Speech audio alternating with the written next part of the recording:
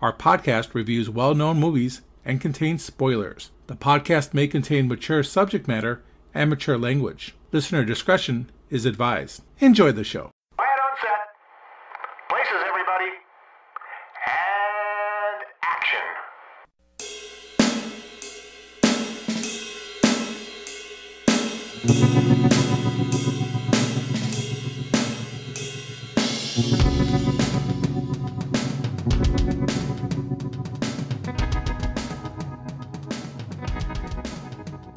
Welcome everyone to the Hooked on Movies podcast. Today, we will be looking at the 1983 release Star Wars Episode 6, Return of the Jedi. With me as always are Ken. Daiwanawanga. Ted. Ken's more machine now than man. Twisted Right. and evil. He's got Clearly. it right down. Mm-hmm. And I'm Eric. It's a trap! From my favorite salamander. We're talking Return of the Jedi. Ted, give us the details of this one. Okay, Return of the Jedi was directed by Richard Marquand with a screenplay by Lawrence Kasdan and George Lucas. It has a running time of 132 minutes. It was released May 25th, 1983. It had a budget of $42.7 million and a box office gross of $482 million. Return of the Jedi stars Mark Hamill, reprising his role as Luke Skywalker, Harrison Ford back as Han Solo, Carrie Fisher as Leia Organa, Billy D. Williams as Lando Calrissian, Anthony Daniels as C-3PO, David Prowse as Darth Vader, James Earl Jones as the voice of Darth Vader, Peter Mayhew as Chewbacca, Kenny Baker as R2-D2, Frank Oz as Yoda, Alec Guinness as Obi-Wan, and new to the cast, Ian McDiarmid as the Emperor, and Warwick Davis as Wicket. Okay. What did the critics think of this one, especially compared to the other two? It's still a certified fresh critic score on Rotten Tomatoes of 83%, so a little bit lower than our first two Star Wars movies, and has an audience score of 94%. On the negative side, there's a couple I found. Vincent Canby of the New York Times, we've discussed him before. He said the old Star Wars gang are back doing what they've done before, but this time with a certain evident boredom. And Arthur Knight of The Hollywood Reporter said, unfortunately, it conveys the sense that the machinery has already started to wear down and the inventiveness to wear thin. On the positive side, we had Michael Wilmington of the Chicago Tribune. He said the film is a huge, rousing finale that resolves all plot twists, settles all accounts, reunites old friends, and sweeps to a climax that all but blows the theater apart. And of course, Roger Ebert from the Chicago Sun-Times said, at the end of it all, after the three movies, we've taken an epic fantasy journey. Lucas has in common with all great storytellers the ability to create a complete world. These films may spring from space opera, science fiction, and Saturday serials, but they are done so superbly that they transcend all genres and become a reverberating place in our imaginations. Anything from Gene Siskel? I couldn't find Gene. The one little blurb I found from Gene Siskel was just a generic. There was nothing interesting. And of course, unfortunately, the Chicago Tribune has not curated all of Gene Siskel's movie reviews. Okay. Nothing as interesting as the last two, where they actually included something interesting from him. It's a real crying shame that somebody has not curated his critiques like Chaz Ebert has done for Roger. Well, you got a job to do there, Ted. Yeah. Maybe. So Ken, when was the first time you saw this movie? I would have saw this on cable. My dad didn't take us to go see this one. He took us to see the first two. I think I got the comic book that told the story of the movie before I actually saw the movie. And of course, this is the one that I started getting a lot of toys for. I didn't get a lot of toys from the first two movies, but this movie, yeah, there was a lot of toys because there was a lot of different toys that came out with this one. A lot of marketing on this one. I do remember that. This and G.I. Joe, big, and Transformers, I think were out too in 83. So a lot of marketing. How about you, Ted? This is the first movie that my dad ever took me to. Really? It would have been towards the end of its run in the theater, but I remember my dad taking me. I could remember everything about that night. it was amazing. Because like Ken had said, I had started to get the toys. I had the figures and everything, and I would play with them like I would play with my G.I. Joes. Played with this Princess Leia doll. Mm-hmm. So, yeah, I mean, it's one of those great memories that I have. And because of that, I think I've probably seen Return of the Jedi. Definitely probably not more than Empire Strikes Back. It's pretty close. Well, for me, I saw this movie on cable, too. I honestly don't remember when. Probably 84, because usually in those days, it took a good year for that stuff to get to cable. But I do remember, being 10-ish in that age and just loving this movie. Yeah, like you, man. You're 10 years old. You've got G.I. Joe. You got Hot Wheels. You got baseball cards. You got all the fun stuff of growing up that I remember. But you probably had this. For all your little action heroes, you had the carrying case, which is Darth Vader's head that folded open and you just put them in their little cubby holes there. Yep. Yeah, I had that one. I think we all did, man. I wish I still had that. And I still have one of the greatest Christmas presents I ever got. I came out Christmas morning, the Millennium Falcon was there. Wow, how my about mom that? and dad got me the Millennium Falcon. I still have it in storage right now. But yeah, that was an amazing... I had a friend of mine who had the G.I. Joe aircraft carrier. So he was like the 6 one that had feet it. long. Yeah. Thing was just massive. Yes. I had a lot of G.I. Joe things, but I didn't even have the aircraft carrier. And no one had the aircraft carrier. I know, right? Everybody was the size of a car. Yeah, it was huge. It was kind of, and I bring that up because it was like the Millennium Falcon. I knew everyone had like the AT-ATs and right. All the X-wing fighters and stuff, but no one had the Millennium Falcon except Ted. That was cool. I had too many stormtroopers. That's all I remember. I just had a ton of stormtroopers. Really? Ken's over here invading Poland. Exactly. Playing with Luke Skywalker's lightsaber that went up and back into his hand. Yeah. Those were the days, man. Simple toys, but they were so cool to play with. If you had that retractable lightsaber like that for the figure now, that little piece is worth good money. Dang. Crazy, man. I used to actually collect Return of the Jedi cards. Yeah. Like baseball cards. I still have some of those. I got the Star Wars. I still have those cards, actually. I think I still have some of them, too. I have all my baseball cards. I have some of those. I don't know if they're valuable or anything, but... They just have scenes of movies on them. Scenes of the movies, yeah. Mm-hmm. Yeah. Well, Ken, it is your turn now to tell us the plot of this movie. So anyone who's been sitting under a rock for the last 40 years and has never seen it, now you can tell them about it. A year after Han Solo is captured, C-3PO and R2-D2 enter crime lord Jabba the Hutt's palace on Tatooine.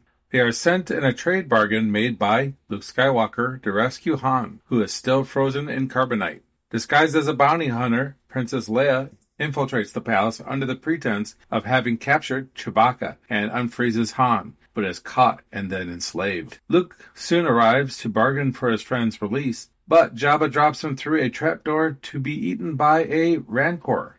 After Luke kills it, Jabba sentences him and Han and Chewbacca to death by being fed to a Sarlacc. Having hidden his new green lightsaber inside R2-D2, Luke frees himself and his friends. The group battles Jabba's men aboard the sail barge. During the chaos, Boba Fett falls into the Sarlacc after Han inadvertently damages Boba Fett's jetpack. Meanwhile, Leia strangles Jabba to death with her chains. After destroying Jabba's sail barge, the group escapes. As the others rendezvous with the Rebel Alliance, Luke returns to complete his Jedi training with Yoda, whom he discovers is dying. Yoda confirms that Darth Vader is Luke's father. Check the last episode if you didn't hear that before. And reveals that there is another Skywalker, before vanishing and becoming one with the Force. Obi-Wan Kenobi's Force Spirit tells Luke that Leia is his twin sister, and that, yes, you kissed your sister, and that he must face Vader again to finish his training and defeat the Empire. The Alliance learns that the Empire has been constructing a second Death Star, because the first Death Star worked so well, under the supervision of the Emperor. The station is protected by an energy shield on the forest moon of Endor. To destroy its generator, Han leads a strike team which includes Luke, Leia, and Chewbacca. Using a stolen Imperial shuttle to arrive undetected, the team encounters a tribe of Ewoks. They're these little furry guys who were cost efficient. Later, Luke tells Leia that she is his sister and Vader is their father. Surrendering to Imperial troops, he is brought before Vader and fails to convince him to reject the dark side of the Force. Luke is brought to the Emperor, who intends to turn him to the dark side, and reveals that his friends and rebel fleet are headed into a trap. On Endor, Han's team is captured by Imperial forces, but a counterattack by Ewoks allows the rebels to infiltrate the shield generator. Meanwhile, Lando Calrissian and Admiral Akbar lead the rebel assault on the Death Star, finding its shield still active and the Imperial fleet waiting for them. The Emperor reveals to Luke that the Death Star is fully operational and orders the firing of the super laser, destroying a rebel starship. He tempts Luke to give in to his anger. Luke attempts to attack him, but Vader intervenes, and the two engage in a lightsaber duel. Vader senses that Luke has a sister and threatens to turn her to the dark side if Luke does not. In retaliation, Luke defeats Vader, severing his prosthetic hand. The Emperor orders Luke to take Vader's place, but Luke refuses, declaring himself to be a Jedi, like his father before him. Enraged, the Emperor starts torturing Luke with Force lightning. Unwilling to let his son die, Vader betrays the Emperor by throwing him down a reactor shaft to his death. At Vader's final request is that Luke removes his mask, so he can see his son with his own eyes. Then the redeemed Anakin Skywalker dies. After the strike team destroys the shield generator, Lando leads the rebel fighters into the Death Star's core, while the rebel fleet destroys the Imperial command ship. Lando and the X-Wing fighter pilot Wedge destroy the Death Star's main reactor and escape before the station explodes. On Endor, Luke cremates his father's body and reunites with his friends. As the rebels celebrate their victory, Luke notices the Force spirits of Obi-Wan, Yoda, and Anakin watching nearby. The end. Thank you, Ken, for that descriptive details of the movie. Even if there was some editorializing going on in there. Just a little bit. That's okay. We're going to do a little bit I had of a lot more to say editorializing. about certain things like the Ewoks, but I'm waiting. So that was like non-union labor there on Endor? Yep. That kind of thing? Yeah. Pain of That's why the scale. Death Star wasn't completed completely, Right. was because of union labor issues. Yeah. Part shortages. It happens. You figure how long it took them to build the original Death Star. Like And 20 years. It took like 20 years. They would have been building the second Death Star while the first one was getting blown up because they're that far along. Because, I mean, it's over half completed. So you would think that they would have started building it like right around the time of the first Death Star being operational. Once they figured out that it was operational, because we realized that in Rogue One, that it's operational. That means that they started building a second one right after that. A lot of the critics and a lot of the people who've criticized Return of the Jedi are very critical of the fact that it's a second Death Star. It's not something else. My question to that would be, what did you want it to be? What is the issue with it being a second one? They say it's lazy writing. It's just rehashing something. And it's Not really. basically just rehashing the first movie. I think there's some point to that, because even critics of The Force Awakens kind of says the same thing about... Well, The Force Awakens really is Star Wars redone. Most people will admit that. To me, it makes sense that they're going to build a second Death Star, because the first one, it worked. And second of all, not only did it work, all you have to do is correct one small problem, then nobody's going to be able to defeat it. And now they know what the first one's Achilles heel was.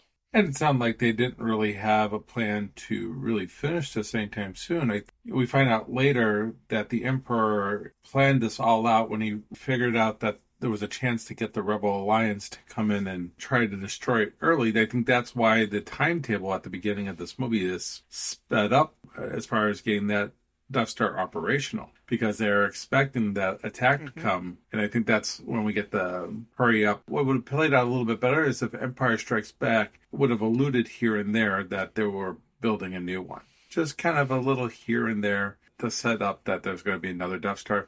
But at the same time, I can understand why people get frustrated with another Death Star, because you want to see something new. What would it look like? Maybe it would have been the same type of thing, but maybe it would have been the Death Cube or the Death Triangle. Something different than that they already did. Maybe a cube would be better suited.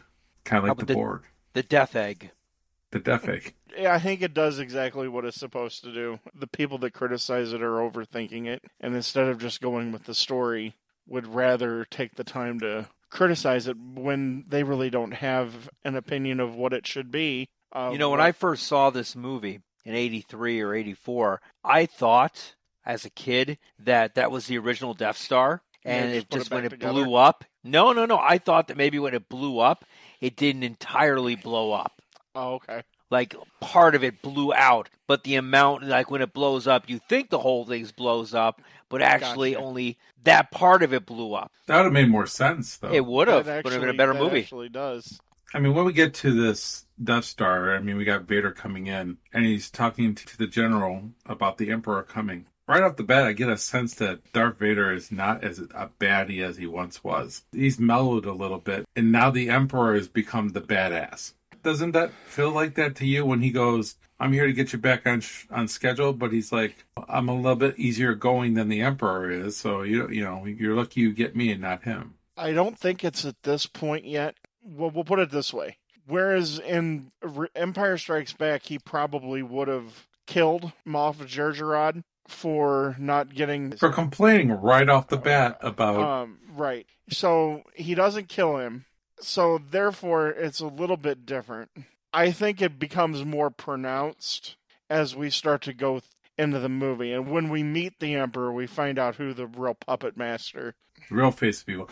But, I mean, what would have been interesting is there was a deleted scene where after this part, Darth Vader goes into his chamber and tries to contact Luke telepathically. I think that would have worked great because it would have shown that Vader has Luke on his mind more than anything. And if you started off with that obsession, I think the movie doesn't do a bad job with that.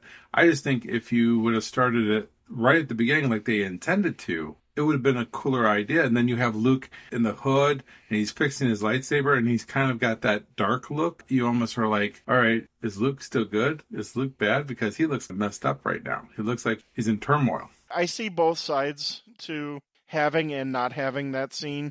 I think if you do have the scene, I think it adds more to the credibility that Luke senses good in Vader, that there's an inner struggle that's happening in Vader. I think that adds a lot more. I think anything that you could do to add character to a character who cannot facially emote probably would help. And that's part of the problem with Vader, is that he's under a mask. So it's hard for the actor to show emotion. I think it also would help with the fact that the Emperor doesn't sense when Luke comes to the moon on Endor, is because him and the father have this connection as Vader's trying to connect with his son that the Emperor doesn't have. And so I think if they would have left that in, that would have made it more sense why the Emperor didn't sense his presence. Well, I understand what you're saying, but considering that the Emperor didn't kill Darth Vader based off of the fact that Vader offered to rule the galaxy with Luke at the end of The Empire Strikes Back, kind of just leaves that to, I guess, the Emperor can't. He doesn't know all. Well, he doesn't know all, but he feels things. So maybe he didn't feel that, I guess. I forgot about that line in the end of Empire Strikes Back. Yeah, that's right. He's like, come rule the galaxy with me. Mm-hmm. I think it would start off the movie a little bit better with the father-son focus, because that's what we left off with in the Empire Strikes Back. I think it just feels better that way, but I don't hate the way this movie starts. But compared to the other two movies, I mean, we have the battle scene and then we have the ice planet in the Empire Strikes Back. Here, we're just kind of like, oh, we're meeting the men and telling them to get on schedule. Kind of very blah. It's definitely a different way to start the movie, although it leads directly into probably the best part of the whole movie, which is everything that takes place in Jabba's palace. The best part of the movie is everything that takes place at Jabba's palace. I mean, there's two distinct portions of this movie. Everything that happens on Tatooine, and then there's the end of the story that happens with the three battles. There's everything that happened in 1983, and then there's everything that happens, the special editions, I should say. Well, the not-so-special editions? Let's just stick to the actual movie right now, whereas there's two distinct... Which one? Which actual movie? The 83 or the special edition? Oh, he's baiting you. He's baiting you, Ted. Let's stick with the story as it goes right now. And 83. so, like I said, there's two distinct parts of this movie. There's the Jabba's palace and everything that happens on Tatooine, and then there's what happens on Endor and the space battle that occurs over Endor. Those are really the two distinct parts of the movie. There's a lot of people that are on the side that say that the Jabba's palace and Tatooine stuff is the best part of this movie. And there's a lot of people that like the second half of the movie better than the first half. It's almost like a Full Metal Jacket type of a thing, where there's two really different parts of the movie, and they do feel different.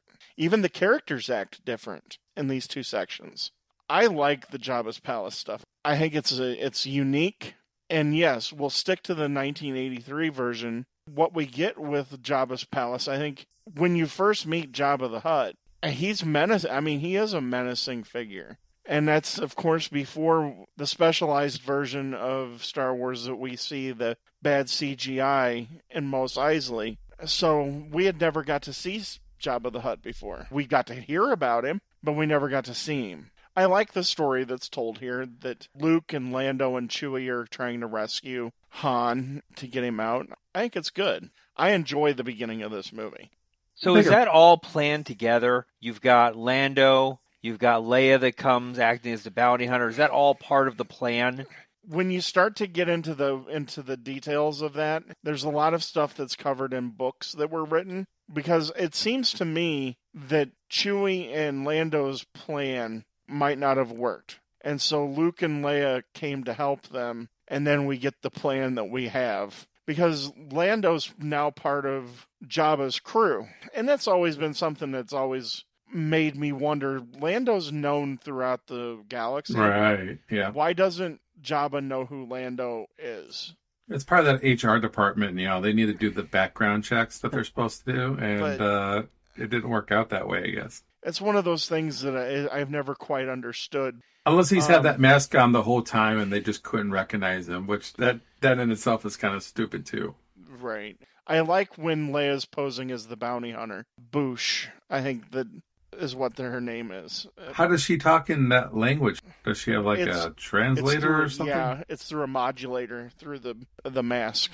That's probably my favorite part of that, is Leia sneaking Chewbacca in. But I think the plan itself sounds really stupid. First of all, why doesn't Luke just come on in and just take him? I mean, he could do it with just him and the lightsaber, for crying out loud. And instead, he comes in without a lightsaber, and it's inside R2-D2. Did you plan the fact that you were going to fail, get dropped into a pit with this monster that you're going to defeat by dropping a gate on him, and then you're going to be taken outside, and then you're going to get your lightsaber by R2-D2, throwing it to?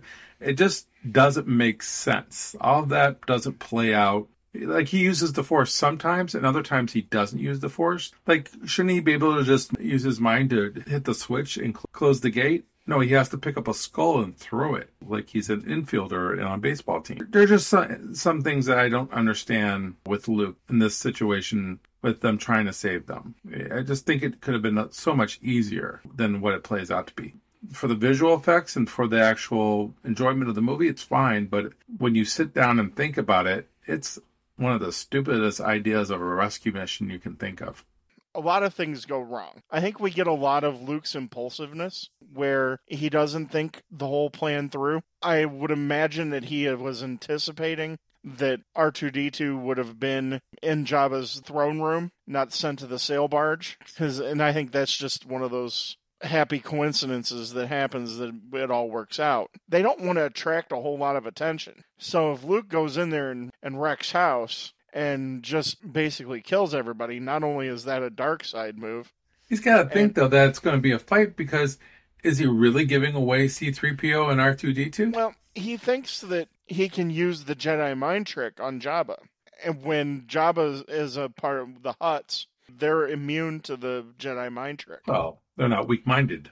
Right. It only works on the weak-minded. Okay, I have to ask, is Pizza the Hut part of the Hutts?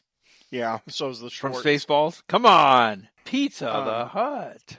If you really start to overthink it, there parts of it do fall apart. However, I think a lot of it, I think, is impulsiveness. That's quintessential Luke. Luke was a very impulsive type of a person, and it just so happens that they're able to, through their sheer ability to work together, they work this all out and survive. But it almost fails spectacularly. If one thing goes wrong, they're crap out of luck. You know, the one thing this movie reminds me of is of all the James Bond movies where the villain could kill James Bond in a heartbeat, but of course, no, it's a spectacular death where we're going to walk him off the plank into the pit of sorrow or whatever it is. It's either that or they take them as prisoners. They don't kill them right away. They could just execute them right there and then, but they don't. I mean, Darth Vader will go ahead and kill one of his admirals in a heartbeat, but if he gets somebody from the other side of the fence, he's going to just capture them and put them in a cell for a little bit and wait to see if they get out of it.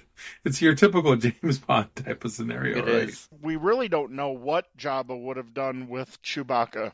What is he going to do with Chewbacca? He's collecting them. Really, I think he ends up has to kill them. I mean, really? No. Well, I mean, you don't see anybody else in prison. I mean, they throw him and Han together because what you want to do is you want to put two people that are, of course, you have to put know them each together. other in the same cell. I mean, that tells me there's not more than one cell, or else they would have had them separated. They did that in the second movie too. Well, I think that makes more sense just because of how they were torturing them and getting Luke to come see them. But in this case, I don't think it makes any sense. It doesn't help that Lucas decides to change things from 83 for the special edition. And I'm going to borrow your line here from what you said earlier, Eric. Studio 54 is brought to life here at Jabba the Hutt's palace. And it's atrocious. It's done for the kids. It's done for more figurines to be sold. It doesn't add anything to the movie. If you're going to do something to a movie, add something that has meaning to it. You can't tell me this is how you envisioned it. You can't tell me in 83 this is what you wanted to see. That's what he says, that he does these special editions, these add-ons, because this is what he intended for the movie to look like. And I'm calling bullshit on that. I think it's just a money grab. I think by this time, I think by 83 even, it's all about money. And how do I get more money? It's not about artistic freedom or artistic vision. It's about money, money, money. I will give him this. I think with Star Wars and with Empire Strikes Back, I think a lot of the changes that were made were things that he might have really envisioned. Because a lot of it is imagination type of stuff, especially like all of the different characters when they're driving into Mos Eisley and all of the stuff that's added there. And in an Empire, like the background scenes in Cloud City have more life to them. That's probably true. I agree with you on those, yeah. What he did with this movie, it's almost unforgivable. I hate to even call it musical number because it's horrible. And he took out the original dance section, the original band playing, that kind of was reminiscent of the Cantina. It was very low-key type of a thing, and replaced it with the solid gold dancers. I'll never believe that this is what he envisioned, is when the one character's lips come forward. That's because when this was re-released specialized, it was 3D. Ah. So it wasn't 3D when he came up with this. And it's ridiculousness. The whole thing is garbage. There's not one part of this that he's added in Jabba's palace that is worthwhile. It's trash. It doesn't need to be there. It should never have been changed. Boba Fett as the lady man. You know, that was an original cut scene, though. I don't know. That was actually something that was there that just got re-added. They're perfectly fine with that. But the whole dance thing, and they changed the band. It sucks, and it's horrible. On top of that, when they go to the pit, you see the desert land. It's CGI, and it's terrible CGI. Right. I mean, there's no point of showing any of that. It looks horrible. It doesn't add anything to the movie. No, it's just a bunch of banthas. They're in the middle of the desert. There shouldn't be life. My question here is, as far as the difference, how about the pit itself? I mean, you have what I like to call Gertrude from Little Shop of Horrors. Rick Moranis fed it too much and it got really too big. And this is what it looks like. The original Sarlacc pit was scary. It looked real. It's a practical effect. When he starts to change it all, it no longer looks like a practical effect. It doesn't look scary. It doesn't look like anything that's menacing. I never even really gave it a thought of the Little Shop of Horrors, but you're exactly right.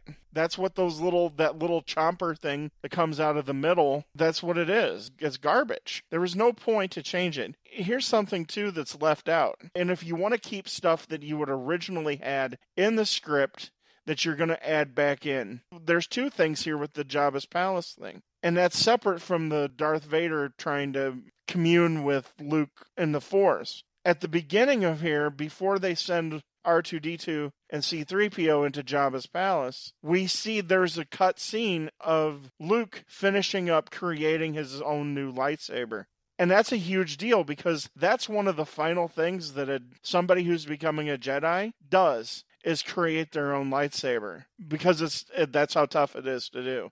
So he cut that out, like a sign that Luke's now a legitimate Jedi. By the way, did he get a manual for that? How does he know how to put a lightsaber together? He's communing, no doubt, through the Force with Yoda, and when he sees Obi-Wan, it seems like that they hadn't been in contact with each other. In contact, since he knew about his father. I would imagine that this is something that he had either discussed prior to leaving, it was one of the things we didn't see in training, or he's been communing with Yoda through the Force. So he finishes up that, but then after they've blown up Jabba's sail barge, there's a scene after that that's cut. The sandstorm? Right. There's a sandstorm scene that explains a lot about where Luke's going, where they're going, and you kind of get this whole feeling that Lando's thanking Luke for coming and saving his bacon. And where is that scene? Takes place on a landing pad on Tatooine. Here again, it's maybe a few minutes, but it was something that was shot. They didn't like the way it was shot, and so Lucas took it out. Perfectly fine. Add that back in. You don't need to add stuff just to be adding stuff. And this is not the only time he does this with this movie, because we'll talk about a couple other times that he changes things that significantly change the tone and the feel of the movie. And you said it was all about toys. There's parts of this movie that were about toys, yes. But I don't think that they were able to resell any figurines or anything for the new musical number. I had the original Max Rebo band from Return of the Jedi. I had the full band figurines. I did remember seeing the newer figures out, so I do know that they were being sold. Of course, he didn't, mess with Leia's outfit. I mean, as an 11-year-old, I didn't really care much, but throughout the decades, it's, Well, it's become iconic. It's iconic, yeah. Friends really did a lot to resurrect that, too, with the whole Ross and Rachel thing, and that was Ross's fantasy. Fantasy, right. Which is any nerd's fantasy, basically, it sounds like. I do like the fact that Leia is the one, though, that kills Jabba. It's the right thing, especially when Jabba kills the dancer from earlier in the movie, which I was happy to find out that the dancer from the original 1983 and the one from the special edition, same actress. Yeah. They just brought her in. They wanted to get some close-ups to get her more of a reaction to about getting ready to be eaten. I think having Leia kill Jabba is the right move there, because there's no reason for Luke really to kill him, and maybe for Han, but Han kind of deserved what he got from Jabba. I mean, he didn't pay him back. He was supposed to pay him back. Can't blame Jabba for what he did. But with Leia, making her as a slave, and I don't know how that would work between a Hutt and a human get it on. Okay, it just... I don't know. I don't know. They didn't go into any of that in the books. None of the books that you read didn't go into that? Yeah, no. Oh, boy. None of the spin-offs? That's a whole different set of books. And I think it's important for her to be that way, because I think in Star Wars, she's a badass.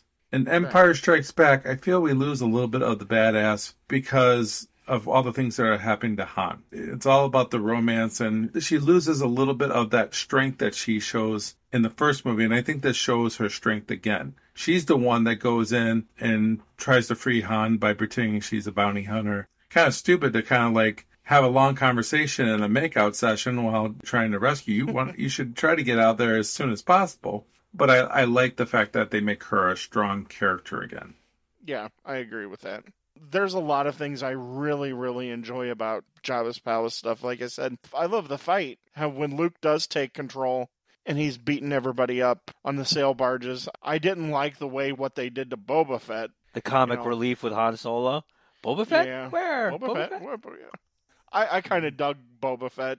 Every dork loved Boba Fett, but his demise is not really fitting of a badass. That's why we're happy we got something like the Book of Boba Fett to kind of correct that. I think they did a good job of doing a lot of that.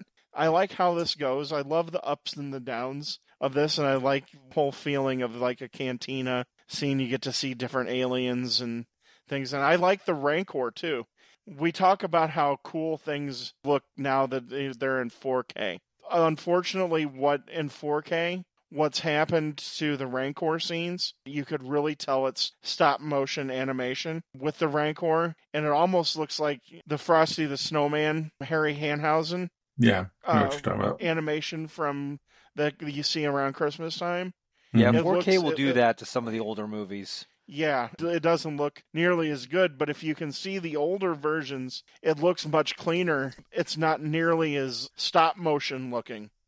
And also, when you have 4K, it takes a scene like when Luke has a bone in his hand that he's going to put into its mouth. You go from a really nice, clear picture of 4K to a grainy look, and right there you're like, that doesn't look so good. It's bad green screen. Now, I wish he would have been able to fix that, and for some reason, it doesn't happen. I don't know, maybe 96, 97 technology doesn't really translate yet well for that. Now we're up to 4K technology, and you got the Disney Plus. They clean it up even more for their release. I mean, every time you have a release, they clean up a little bit more and a little bit more. Unfortunately, it's taking and it's highlighting things that were even more easily hidden with the older technology. I still like the Rancor thing. You said he doesn't use the Force to kill the Rancor. I think he uses the Force when he throws the skull and hits the button. I think that's... I don't see the Force being used there, but like I said, he could have just flipped the switch with his mind. He didn't have to pick up anything. And then you have the caretaker coming out and crying like a little baby. Is that Ron Carey? No. It looks like Ron Carey. It's like his dog just died, dude. Pretty much. I mean, it's his pet. Yep, pet that ate people. Yeah. I have neighbors that have pets like that. So Luke goes visit Yoda. And Yoda has aged drastically in the last year. He's basically on his deathbed, which makes me think that Luke wasn't in contact with Yoda either, because he would have seen that Yoda was ill. And maybe Luke is not really strong with the Force. I'm wondering if you project as a Force ghost, or if you mentally reach out to somebody like that it takes some of your Force life away. I mean... It has to. I mean, look at what happens in The Last Jedi. Right. I mean, back then we didn't know how that would have worked, but now it seems like if you use that, then it uses some of your Force powers. And I'm wondering if that's why Obi-Wan doesn't always pop up and show up, because he's limited to how much of the Force he can use to project a Force ghost. That's my reasoning there. And maybe it's stronger where places like where Yoda's at, it's easier for them to project there. I don't know. It's a very interesting farewell to Yoda. I think originally they weren't going to even bring Yoda back, but they wanted to reiterate that Darth Vader was his dad, and he needed to get that from somebody else other than Vader.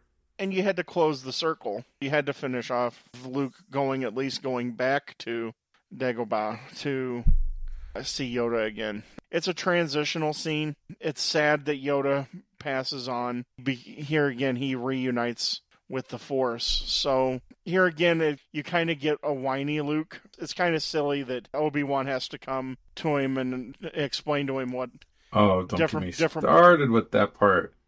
Different points of view. Oh gosh, that's so bad writing. The bottom line is Obi-Wan did lie to him about yes, he did directly about everything that happened. So I mean, and he could have just said, "I was trying to protect you." I mean, that's all you have to say. You don't have to say, I didn't lie to you. I was telling you the truth from a certain point of view. A certain point of view? Point of view. It's crappy writing. I mean, of how good the writing was in the Empire Strikes Back, it reverts badly into this movie. Look who one of the finishing writers is. Lawrence Kasdan wrote the majority of the script, but George Lucas came in and changed what he wanted, because we're getting to that point where he's starting to have ultimate control. I was going to say, do you think Lucas really directed this movie. I know he was second director credited, but I'm thinking he had more input as a director than Well, led you know to who believe. else is uncredited as a director on this as well? Spielberg. Is Steven Spielberg. Technically, if Lucas would have continued to be part of the Directors Guild and everything, he would have had to have given Spielberg some credit. Well, that was his first choice, but he couldn't do it because of the Directors Guild. Yeah. It's been debated who they really directed a lot of this. This is not a killer. The whole Obi-Wan thing, I get It's not good. To me, it's an excuse making, trying too hard to close the circle and to explain why Obi-Wan lied to him, essentially. This is the thing that Lucas tries to do all the time. And this is what the problem that the prequels run into, is trying to explain how things went the way they did. In 1977, when the first movie was released, there was no idea this was going to be a trilogy. 20th Century Fox thought it was going to be a complete and utter bust. They gave it $11 million. That's a lot of money, though, at that time. Well, $11 million. I don't think Not it really. is. No, it really In isn't. 1977? Not really. They thought it was going to fail. They thought it was going to bust. I don't believe Lucas when he said that he had 9 movies planned out. He had one long story, and he had to cut it in 3 different pieces because it was too long, and that's where we got the first pieces, A New Hope. I think it's ridiculousness. I think he lies a lot. Exactly. This is what he tries to do for the rest of time, is to retcon things. Have everything try to to finish the circle and to everything make it work. It covers his mistakes. Then he can go back and say, well, this is what I had originally had planned. It wasn't this on the fly or anything like that. I would have liked to seen no Obi-Wan at all.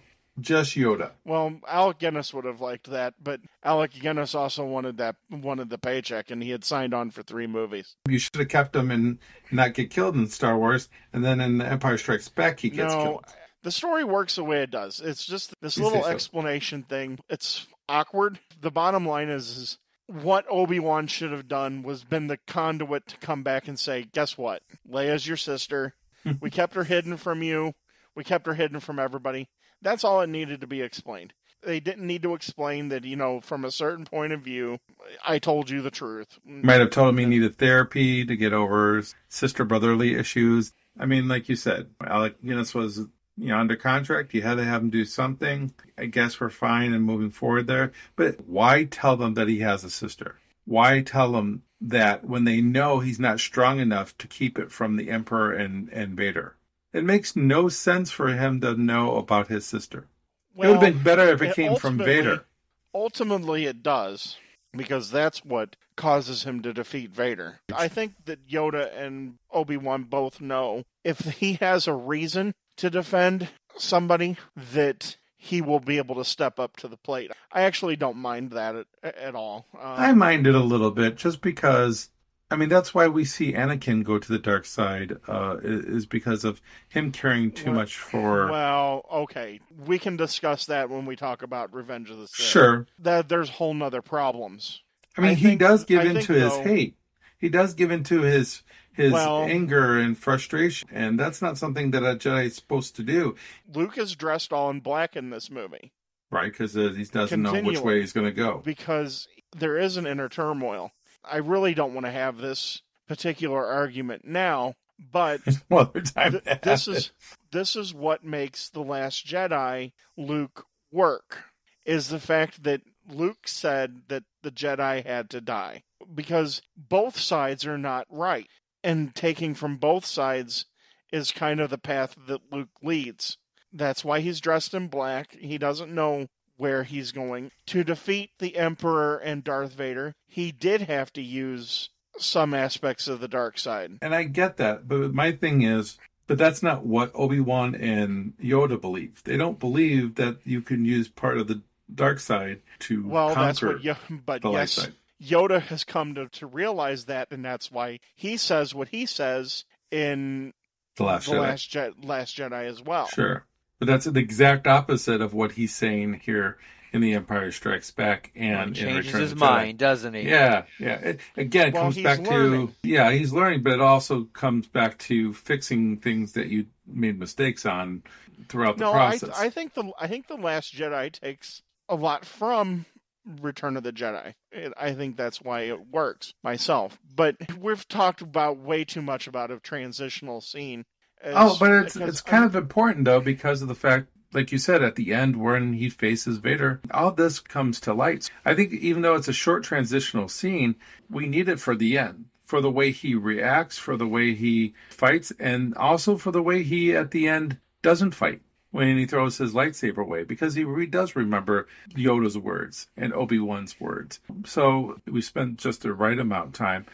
My last problem, though, with this is the fact that there are just things that here in The Return of the Jedi, when Lucas goes back and does their prequels, he botches things up. Talks about Obi-Wan when he met Skywalker and took upon himself to train him, and doesn't even mention Qui-Gon. I mean, it's like we leave out these important things. Even Darth Vader doesn't know that Yoda might have trained Luke. He thinks it's Obi-Wan, even though Obi-Wan's dead. Oh, Obi-Wan is trained, taught you well. Didn't you kill him 4 years ago? How does he know Obi-Wan is still training him? I don't think that Vader knows about the whole Force Ghost.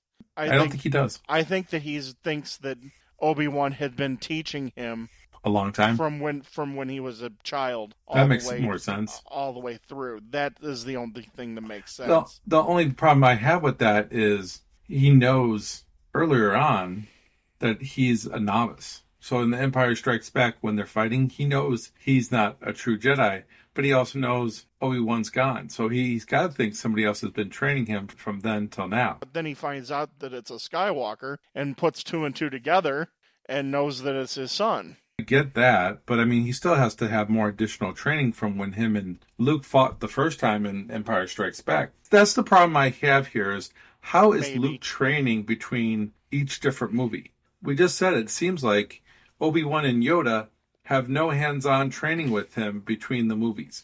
Yoda's dead now. Obi-Wan tells him, he can lie anytime he wants as long as he tells it from a certain point of view. And we just move on. So, of course, they have that mini reunion when they talk about how to attack the shield generator on Endor. I think it's interesting that Vader doesn't know the Emperor's plans as far as the setup, the trap. Do we think he keeps it from Vader because of his relationship to Luke? Yep. I'd agree with that. Because with all Sith, an apprentice will at one point try to kill the master. And I think that he realizes that that time is now.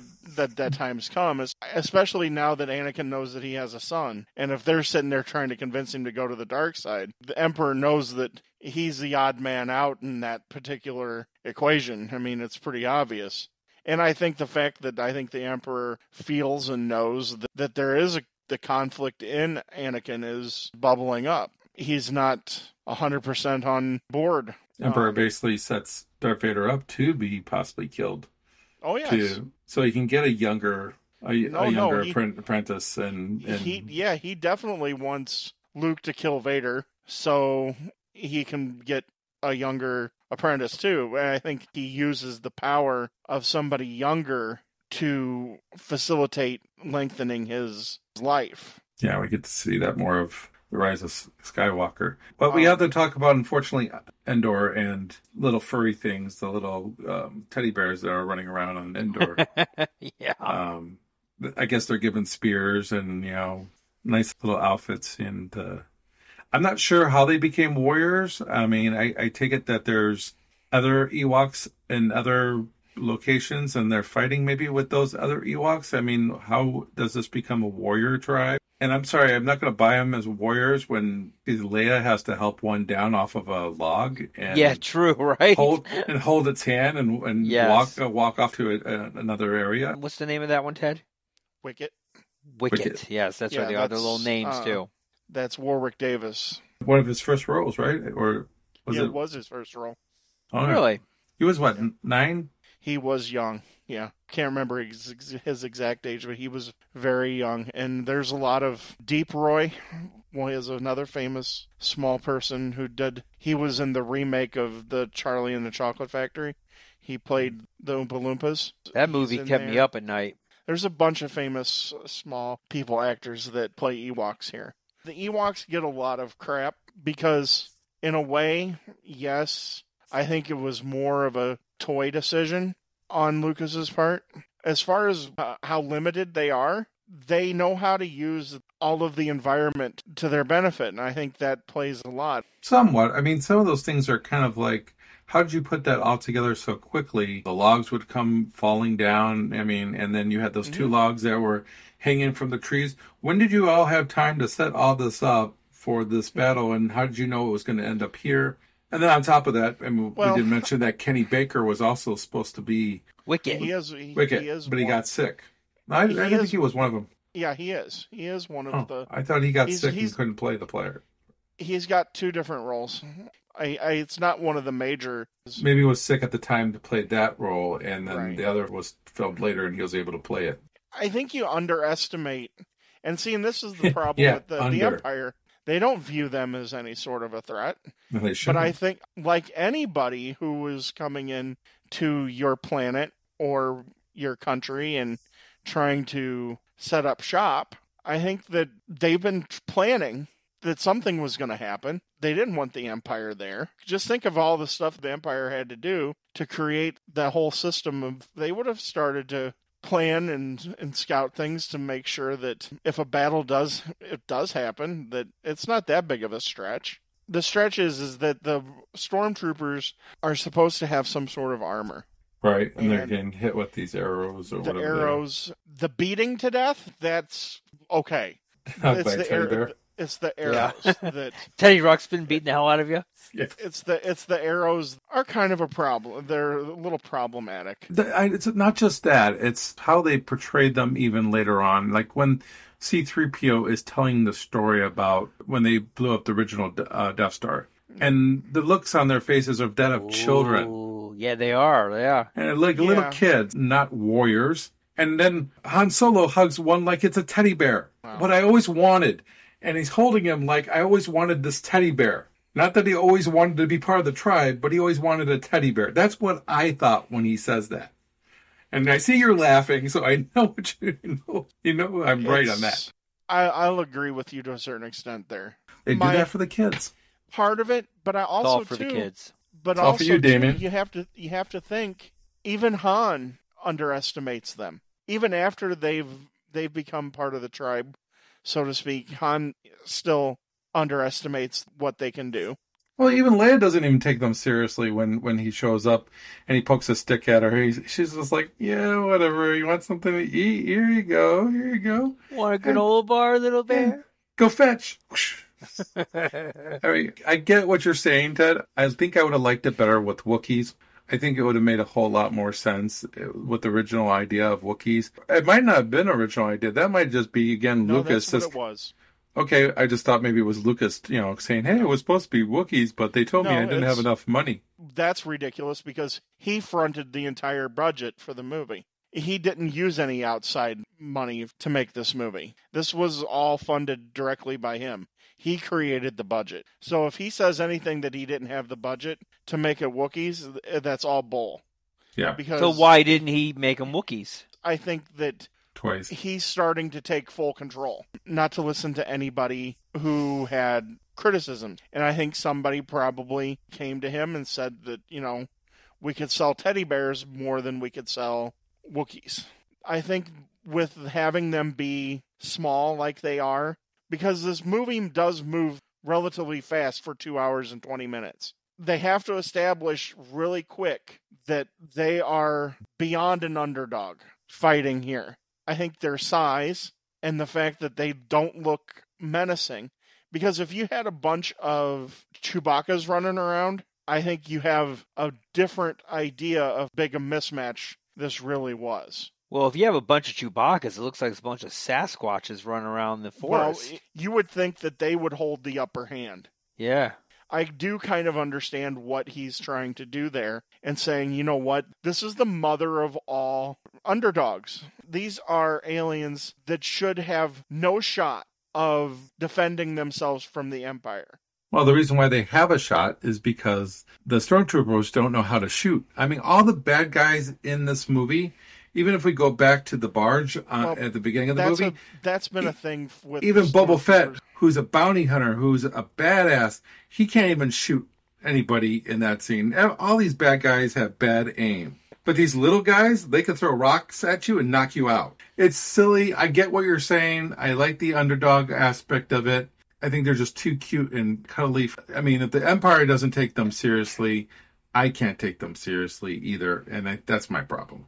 I would have really liked to have seen the Chewbacca's running around the planet. I think it would have made a much better statement than the marketing aspect of the Ewoks, which I think is a huge power play. I don't think you'd be marketing Chewbacca's because they're not as cute and cuddly as the Ewoks were. I remember the Ewoks. They were everywhere in 83. I mean, everywhere. You couldn't go anywhere without some little kid having an Ewok. And I mean, me being like 9, 10 years old, I didn't really have any interest in the Ewoks. But boy, you get some kids who are a little younger, and they were just, love them. We had the cartoons and the TV shows. Yeah. And they probably had cereals too, if I remember. I don't know. They're all over the place. Caravan of Courage. You know what would have been a nice happy medium is if they both lived on the same planet. The Ewoks and the Wookiees would have been at war with each other, and then they came together to fight the Empire at the end. I think if you would have played it off that way, I could have bought that a little bit more than just having a bunch of little teddy bears running around. I mean, I could see that. I was littler. I did like the Ewoks. Planet of the Ewoks. I was 11 at the time. I probably should have still liked them, but it is what it is. One of the problems that I have with the whole sequence on Endor, it's a little minor thing, but it's Chewbacca swinging on a rope and doing the Tarzan. That pisses me off. If he did the Tarzan yell, I would have had a problem with it, but that's what he did. Oh, he does? I didn't. Yeah, I just said no. He did that in the original. As I grew up and got older, I was like, that's ridiculous. How would he know to do that? I don't like that. I do like the fact that Chewie and 2 of the Ewoks take over the AT-ST. All of a sudden, the odds get evened a little bit. I liked it when that one Ewok died, though. When then the explosion and it was dead. I was like, it's sad. It made me cry as a kid. And the other one's mourning over his body. Yeah. It's sad. Yeah. You heartless bastard. Should have been both of you. I hate to tell you that, but I like the battle sequence here. But the part of this that I really like the most out of the last battle, I love the pilots and the TIE fighters and the F against the rebels, the rebel planes. Are the ships. I think that's really cool. You get a different perspective. You get them attacking the Star Destroyers. I love the shot with all the TIE fighters coming at them. Yeah. That's great. And that's an iconic. And I think it helps also that at this particular time, George Lucas invented his own sound company, that THX. And he just invented that company because I guess the first screening at a movie theater didn't come out well with the sound, so he had to come up with his own company, and now we're blessed with everything being in that type of sound. Whenever you go into a movie theater, that's the first thing they test to play you, that they're using that type of sound. So I think that's kind of cool. But yeah, it's a great part. The only thing I have a problem with the fight scenes is actually when they get to the Death Star and somehow you have these X-Wing fighters and the Millennium Falcon that moving free willy inside of a Death Star. It's a little bit of a stretch. Half the Death Star is not even completed. That's where they go in. I get that, but I mean, they still have to make a lot of turns and everything just kind of fits right. I know they had one little bumpy road where that was closed, but they're going full speed. And it's not like they have the best layout of where they're going. They even say they don't even know where they're going. They say just try to, I think, hook on the biggest energy source and then we're going to get there. But they don't know how exactly they're going to get there. That's a little too crazy. Like in the first movie, at least with The New Hope, you're going down the trench. That makes a lot more sense. Here, it doesn't make any sense to me. But outside of this, I love the battle scene. I think it's really, really cool. I love the frame of the Executor Superstar Destroyer crashing into the Death Star. I think that's pretty neat, too. I like that you get to see all the different types of the Rebel ships. It's a good battle scene. It breaks up the stuff on Endor really well. It sets the stage for the final lightsaber battle. I think when you have all three going at once, there's not a lot of time for you to get bogged down in any one particular section. And I think that that's what really makes it work. Should Han Solo have died in Return of the Jedi? Well, Interesting. considering he wanted, Harrison Ford wanted him to die in Empire Strikes Back, there was, I guess, a treatment of one of the scripts where Han died in the Millennium Falcon in the Death Star. I mean, he does have that line about, this might be the last time I see the Millennium ship. Falcon. See, me, I would have liked almost kind of like the double funeral where, Luke is grieving over both his father and Han, but then they get to celebrate the liberation. I think that would have worked well. I mean, later on, we, of course, get the sequels. I still think you could have had Ben and all that stuff. I still think him and Leia could have had a child. And maybe we're more of a sucker for it now where our good guys die in movies now. Back in the 80s, you didn't have your good guys die because, who wants to buy a Han Solo action figure doll of a character that died already? And I think that's why George Lucas didn't honor Harrison Ford's request. Harrison Ford wasn't under contract. That's not why. He didn't kill off Han because I don't think Lucas was for sure that this was going to end with Return of the Jedi. I think that he had every intent on making more Star Wars movies. So I always heard the exact opposite. I always heard the exact opposite from George Lucas. Like he didn't want to do it. He's George Lucas. Here's the thing. Lucas likes to tell stories. I think the truth of the matter is that Lucas didn't really care for all the backlash because there was some backlash that he got from Return of the Jedi. I don't think he liked the criticisms. And I don't think he liked the pushback. And here's the thing, too. He devoted a lot of his time into Skywalker Sound and cultivating those entire things. I mean, he started Pixar. It's not like he wasn't doing anything. I think a lot of some other things just took his time away from making more Star Wars movies. I think that he wanted to always keep the line open to coming back. But you didn't answer my question. Should Han have died? I mean, if you're not going to kill him off in Empire Strikes Back, why would you kill him here? I think you need an important character to die in something like this. I mean, you already had Obi-Wan in Star Wars. I guess, losing Yoda died. I guess Yoda died, but Yoda didn't die Yoda died of old age. He didn't die in battle. I just feel like... But he died. Ken wants blood. Well, I want a little bit more realism. I want somebody out of the group to you lost Jabba. How's that? Here again, maybe if more Ewoks died, maybe I'd be okay with it. I don't know. That isn't the type of story you were telling. This is not a story that's steeped in realism. It's a fantasy. Would you rather have him die the way that he dies in The Force Awakens? Yeah, actually. I mean, kids do drive us to our grave. He's sacrificing himself to help his son. I'm not against Ford. The only reason why I even think about it is because of Harrison Ford. And it just seems like Harrison Ford really just disliked being Han Solo. And it might be because of Indiana Jones. No. What he says, if you believe Harrison Ford, here again, another person that likes to tell tales, it was the work that he did on Blade Runner that soured him on Star Wars. Is he thought that the Blade Runner character of Rick Deckard was a more believable sci-fi character, and he wanted more of a realism to his characters. So here again, you take it how you want, but that's what he said in the past. I think that he was done with Han Solo. I think that's what made it abundantly clear. I don't think that necessarily you needed to kill him here. Maybe not, but it feels like that the romance seems a little killed here. You can tell there's parts of this movie, you can totally tell he's mailing it in.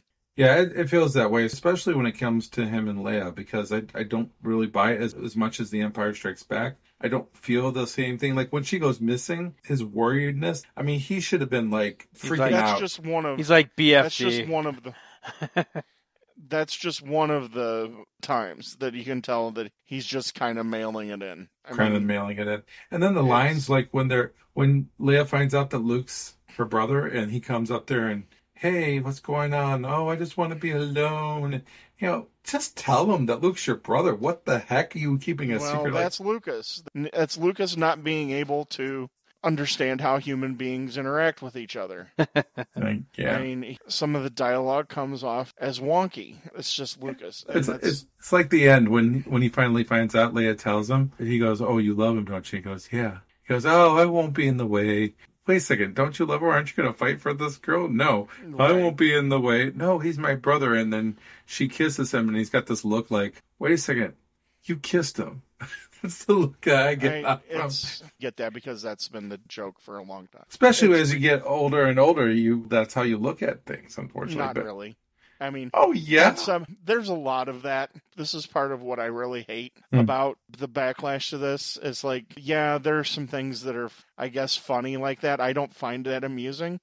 If you found out that your best friend kissed his sister romantically, you would have a field day with it. I think the bottom line is there's a lot of people that want to put more on this than what is there. They're good stories. Are they the best? Are they the tightest stories? No. But is it a good time? Did you have fun? Is it enjoyable? Yeah. I mean, they are. They changed movies. They changed how science fiction is looked at. Did Harrison Ford mail it in a little bit here at the end? Yeah, he did. I don't necessarily like the way he acted, the whole idea of her telling him that. I would have thought that there would have been more shock. But here again, we're dealing with Ross Marquand was not a movie director, and George Lucas, we've established, doesn't understand how human beings interact with each other and never wanted to do more than one take on any particular scene. So what you got was what you got. But why do you give it a pass for that? That's what I'm saying here is I think you give it a pass. The whole is greater than these individual little problems. Let's look at it this way. I mean, you have Star Wars and The Empire Strikes Back. Iconic. Both of these movies are great movies. This movie is not dumb. This movie is a good movie. You know, there's a lot of things I do like about it. The lightsaber scene between him and Vader is awesome. And the music in the background for that is awesome. I would say that is just as good as The Empire Strikes Back. It's that good. But there are serious issues with this. And I feel like George Lucas, I'm not saying he didn't mail this one in, but this movie feels more like a money grab than it does a vision of an artist. I disagree. Ultimately, I think he was trying to wrap up the story because, I mean, when he stepped away from this, he said that there was many other movies he wanted to make. Well, he ended up not making any of them. He never directed again until the it's part of it's his own doing because of the feuds that he forged in making these movies. He was kicked out of the Writers Guild, the Directors Guild. He's a difficult man to work with. Yes, extremely. Is Return of the Jedi the least of the three? Yeah, probably. Does it have issues? Yeah, but there's a lot of movies that we've talked about that have issues. I don't think these are glaring things. I think when you start to really get down to the real minutia of things, I think you could pick apart anything. I just don't think this movie holds up as well as the other two movies throughout the years. And that's because of the prequels, the fact that the other two movies are more superior. Well, I don't necessarily disagree with you, but I don't let the other movies, as far as prequels and sequels go, dictate how my enjoyment of Return of the Jedi. Now, I love the music here, and this is the same thing throughout all three movies. John Williams is, I've said it before, I think I said it when we were discussing Star Wars. He's going to go down as like Mozart and Beethoven. That's how influential John Williams is going to be viewed. Star Wars may be forgotten centuries from now, but his music and the music around Star Wars will live forever because that's how good of a composer John Williams is. We're going to my last criticism of the special editions is they changed the end of the movie. I like the original song at the end of the movie, but they changed it where they added in scenes from every different planet celebrating the death of the Emperor and everything, and so they changed the song. It's no longer the original song is called Yub-Nub, and it was just strictly the Ewoks and them celebrating on Endor how everything went. I love that song too. I just listened to it before we started the podcast. Yeah, I loved it. I'm not saying the new one is bad because here again it's still John. They'd had John Williams come back in and put new music on. it's just not what I was It used doesn't to. fit though with like them banging on the helmets of the stormtroopers. It doesn't. I like the end, the crescendo at the end, Yep. the choir at the end that goes up high. It wraps everything up, whereas the other Right. music doesn't. It's Right. pleasant. I don't see why you couldn't have a little bit of both in them when you're playing that maybe at the death scene or when they're celebrating at those other cities that you mentioned. But then go to the actual song Right. when they're celebrating on agree. the planet. I I mean, agree 100%. And it's just like the specialized editions. You have the last thing that Lucas added was as Darth Vader's throwing the Emperor down the shaft no. and killing him, they add the no. It's not needed. It's bull. It's ridiculous. I don't mind the first no. It's that second I don't long like, drawn out no. Yeah, I don't like any of them. He doesn't need to say anything. It's the only time a guy with a mask, you can actually feel him put emotions through his body actions. It actually works. You don't need any of it.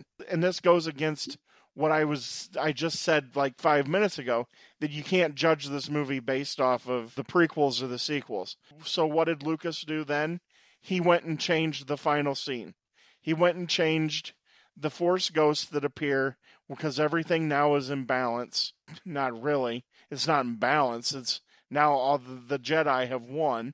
And so you get the satisfaction of knowing that Anakin was redeemed. He's been sent to Valhalla like a good Viking through his funeral pyre. And he communes with Obi-Wan and Yoda. And instead of having the original actor do it and finishing it up, They bring Hayden back. Yeah. they put Hayden Christensen in there. So you No, have not only a they put him direct in there, tie. they just put his head on there. The rest of the body is the original actor. They just put the head on top. He looks like he still wants to kill everybody around him. Do you take a look at him when he's like Yeah. he's eyeing people? He looks Yeah. like he wants to. Yeah, I killed some younglings. it's I'm going to stupid. kill some of these Ewoks right now because they look like younglings. But you see, here's the thing. This is my beef with it. That Anakin fell. That Anakin died, in my opinion.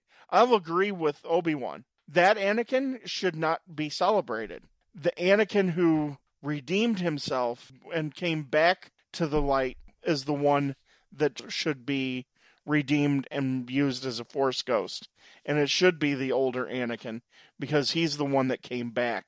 That particular Anakin died. What it should have been David Prowse to begin with as the original Darth Vader. There's no reason why you couldn't have had him. You know why he wasn't there? Because he'd been sued by Lucas because he was selling pages of the script to the British tabloids. He was leaking a bunch of stuff. Was he to the doing that tabloids. because Lucas went against his word and decided to go with somebody else? No. Because that's what I heard. I heard he that was Lucas went. He was under the impression that he was going to get to do the voice and everything. We don't want to hear his voice. He started to have a beef early on in the original Star Wars, and he thought that he was not being treated right. So he decided to do all this, and he ended up being sued. Just leave it the way it was. You don't have to mess around with it. Up until the moment that he sold it to Disney, he was dicking around with these movies and changing them unnecessarily. If you're going to do that, do it to all three characters. Make Yoda younger. Bring Ian McGregor in for Obi-Wan. If you're going to do it to all three. It just looks awkward. Exactly. It just looks awkward when you do it to one and not all three. Like you said earlier. Exactly. Why isn't it Ewan McGregor? Yeah, I have a big problem with the ending here, unfortunately. But it is what it is, and I think it's unfortunately time to go to our reviews. Would you guys agree? I would agree, definitely. I've been a little quiet on this one here, you've probably noticed. And there is a reason for that. Ted definitely mentioned that this movie, compared to the other two, is probably not on par. I would agree. It is not on par. This movie, for me, besides the end battle scene, is really a major disappointment. Yeah, when I first saw it, I was 10 years old. I loved it. You can't go wrong. You're not really looking at it for theatrical backgrounds and writings and directing and all that stuff. You're looking at it through the eyes of a 10-year-old and you're loving it. But I wouldn't even say analyzing the movies or the series, but just looking at the movie just on par of a movie, it's all over the place. And I agree with Ted and I agree with Ken. I think part of this movie is a money grab by George Lucas, and I think the other part is him trying to possibly end the series and rushing it. I don't know where the hell he was coming up with some of these extra scenes he's put in here that we've discussed. Some of these things are just, what in the hell were you thinking, Mr. Lucas? I know Ted is probably going to analyze this on two different aspects, the original and then the modified special edition. But I'm just going to look at it as a movie in general. I watched both of them. I actually watched my my VHS version. And yeah, you can clearly see the additions in this movie really have no merit whatsoever. So I'm going to look at it based on the original, the 83. When I saw this movie, and I really love this movie. And Ted, you mentioned that compared to the other two, this one had the worst added scenes of the three, and I would agree. I'm not sure what Mr. Lucas was thinking by adding these scenes, but he did. So if you can get a copy of it, that is not a special edition, cherish it and watch it and love it. But this movie, compared to the other two, it still kind of let me down. I thought everything was just kind of all over the place. I am not real fond of the Ewoks. I'm not real fond of that whole Endor scene. That's a good probably, 45 minutes of the movie right there with Endor. That really bumps it down for me. Overall, it is Star Wars, so you got to give it some merit. But this one for me is a solid B-. And it was teetering on C+ there for a while. I'm not going to lie to you, but I'm going with a B-. How about you, Ken?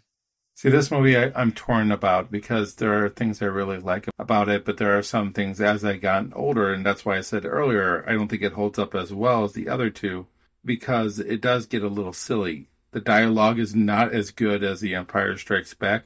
In the original Star Wars, the dialogue wasn't great, but it comes off being Casablanca compared to Return of the Jedi here. I didn't even mention this earlier in the podcast, but when C-3PO is over at Jabba's palace and they're at the big gate, which that was also CGI to be bigger in the special edition, he introduces him in R2-D2, and the difference in the language is by adding another syllable. That was it. That's kind of how I feel about this whole movie. There are things put in here for really no good merit, which I think makes the movie sometimes hard to swallow. I do think the movie is a little long. I think you could have cut this down about 15 minutes. I think a little less Endor would have gone a long way. I like my idea about Wookiees and Ewoks, living on the same planet and being at odds with each other and come together to help the rebels. I think that. How about this one, Ken? How about more of the Ewoks actually eating people? Oh, yeah, if you saw like skulls and bones around their area. And they're sitting there munching on, because they were going to roast Skywalker and Solo, right? Yeah, so let's see them. Hey, by the way, if Skywalker can make C-3PO fly through the air, how can he not untie those ropes? You could do that to C-3PO, but you can't get untied. He's trying not to scare the Ewoks. I guess so. They're sensitive. And C-3PO says things like he can't impersonate a deity, but he does it 2 times after he says that. It's like I said, the dialogue is a little bit off on this one. Like I said earlier, when Han Solo says something I don't know if I'll ever see, I have a bad feeling that I'll never see the ship again. Maybe there should have been something that happened. Maybe the Millennium Falcon should have been blown up. Maybe Lando dies a hero. There's just some things that I think could have worked a little bit better here. But it's still a good movie. I'm just being nitpicky because the other two are so good. But I can't also give this one a pass because the first two are good. I mean, the expectation is set. You have Star Wars, iconic. Empire Strikes Back, iconic. You want that third one to finish off really strong, and I feel like it just misses. I'm teetering between a B and a B+. If I was just doing a special edition, it would definitely be a B. But I'm going to stick with you give the special edition a B? I would give a special edition a B, yeah. Oh, okay. Because without the special edition, the original format, I would go with the B+. It is close to being a B, but I still enjoy it a lot.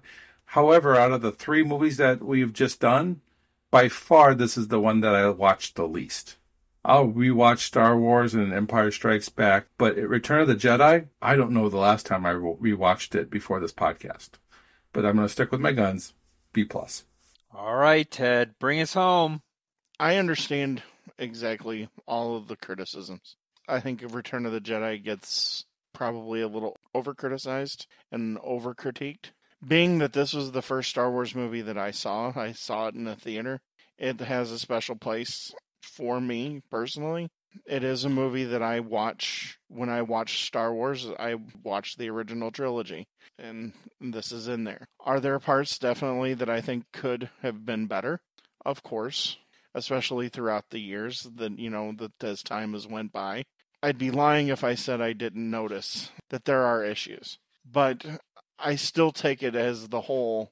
I still love the journey that it takes us on. I think it's a good end. One of the things that I really didn't even get to talk about is I don't necessarily like the way that they kind of sold out Darth Vader. I know he has to turn back to the good side, but he's not as evil as he was. And in the meantime, though, the Emperor makes up for that.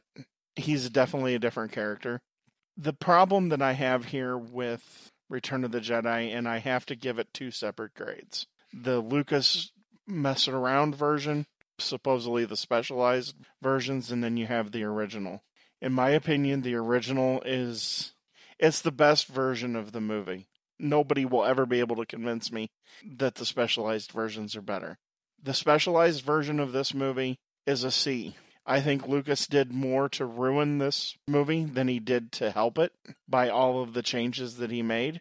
Some of it are just almost inexcusable. But the original cut movie that came out, that was in the movie theaters originally and on video originally, it's an A- for me because I still love this movie. Is it as good as Empire and Star Wars? No. It's definitely at least a half step down for me, and that's why it's an A-. Here's the thing. Even a bad Star Wars movie is better than a lot of other stuff that's out there. And then that's how I approach it, because I love the series. And there's a certain part of Return of the Jedi that takes me back to childhood. And I think that that's what really connects it for me a lot. That's where I fall. Overall, the original cut is an A-. Unless you absolutely can't find an original cut version of this movie, why you would ever want to watch the specialized versions of this movie. Okay, well, that's pretty easy to agree with there. I think if you can find the original cut, definitely watch it. Stay away from the special editions, unless you're looking for a laugh or you want to do a side-by-side comparison. Maybe that would be good. I will say this. I wish we would have touched a little bit more on the Darth Vader character not being as strong as the other 2 movies because of the fact that he's not as menacing. But like you said, Ted, the Emperor kind of replaces that. And that's, I guess, a good thing. But I mean, it would have been nice to have maybe Vader kill somebody in this movie just to kind of show that he could still kill somebody. Get him, kill an Ewok. Kill an Admiral or something like he normally does. Yes. Ian McDiarmid is a gem. Ian McDiarmid is great as the Emperor. That he is. He's really good in that part. And we failed to really talk about how he really owned that role. We talk about Darth Vader being such a menacing presence. I'm not saying he one step above Vader, but he's right on par, I think. The thing I would have liked to seen was maybe him actually killing somebody himself. We see Vader killing admirals left and right in Empire Strikes Back. Maybe if we have the Emperor come in and kill one of the admirals when he shows up, to set the tone, that would have been kind of cool. But I'm happy we just touched base on it just a little bit. I know we ran out of time to talk about it more, but it does make a big difference. And I still think adding that first scene with him trying to telepathically talk to Luke, I think would have gone a long way in establishing that as well. I agree. Well, that's all the time we have for this episode of Hooked on Movies. Appreciate everyone for listening. What are we going to be doing next, Ken? We're going to be doing a Spike Lee series, and we're going to start it off with Do the Right Thing. Right. Danny Aiello, Spike Lee and the gang there for Do the Right Thing. I haven't seen that movie in 20 years, so I'm looking forward to watching that one again. Ted, where can they find us on the World Wide Web out there? Well, we can be found on Twitter at hookedon_movies. And whatever podcast platform that you're listening to us on, if you can, leave us a 5-star rating. Don't forget to click subscribe. You can leave us a review because all the reviews add up. And hopefully, once we reach a certain level, if we have enough reviews, we might become Rotten Tomatoes certified. How about that? Rich and famous. I don't know about that, but take over the world. It would still be cool to be Rotten Tomatoes certified.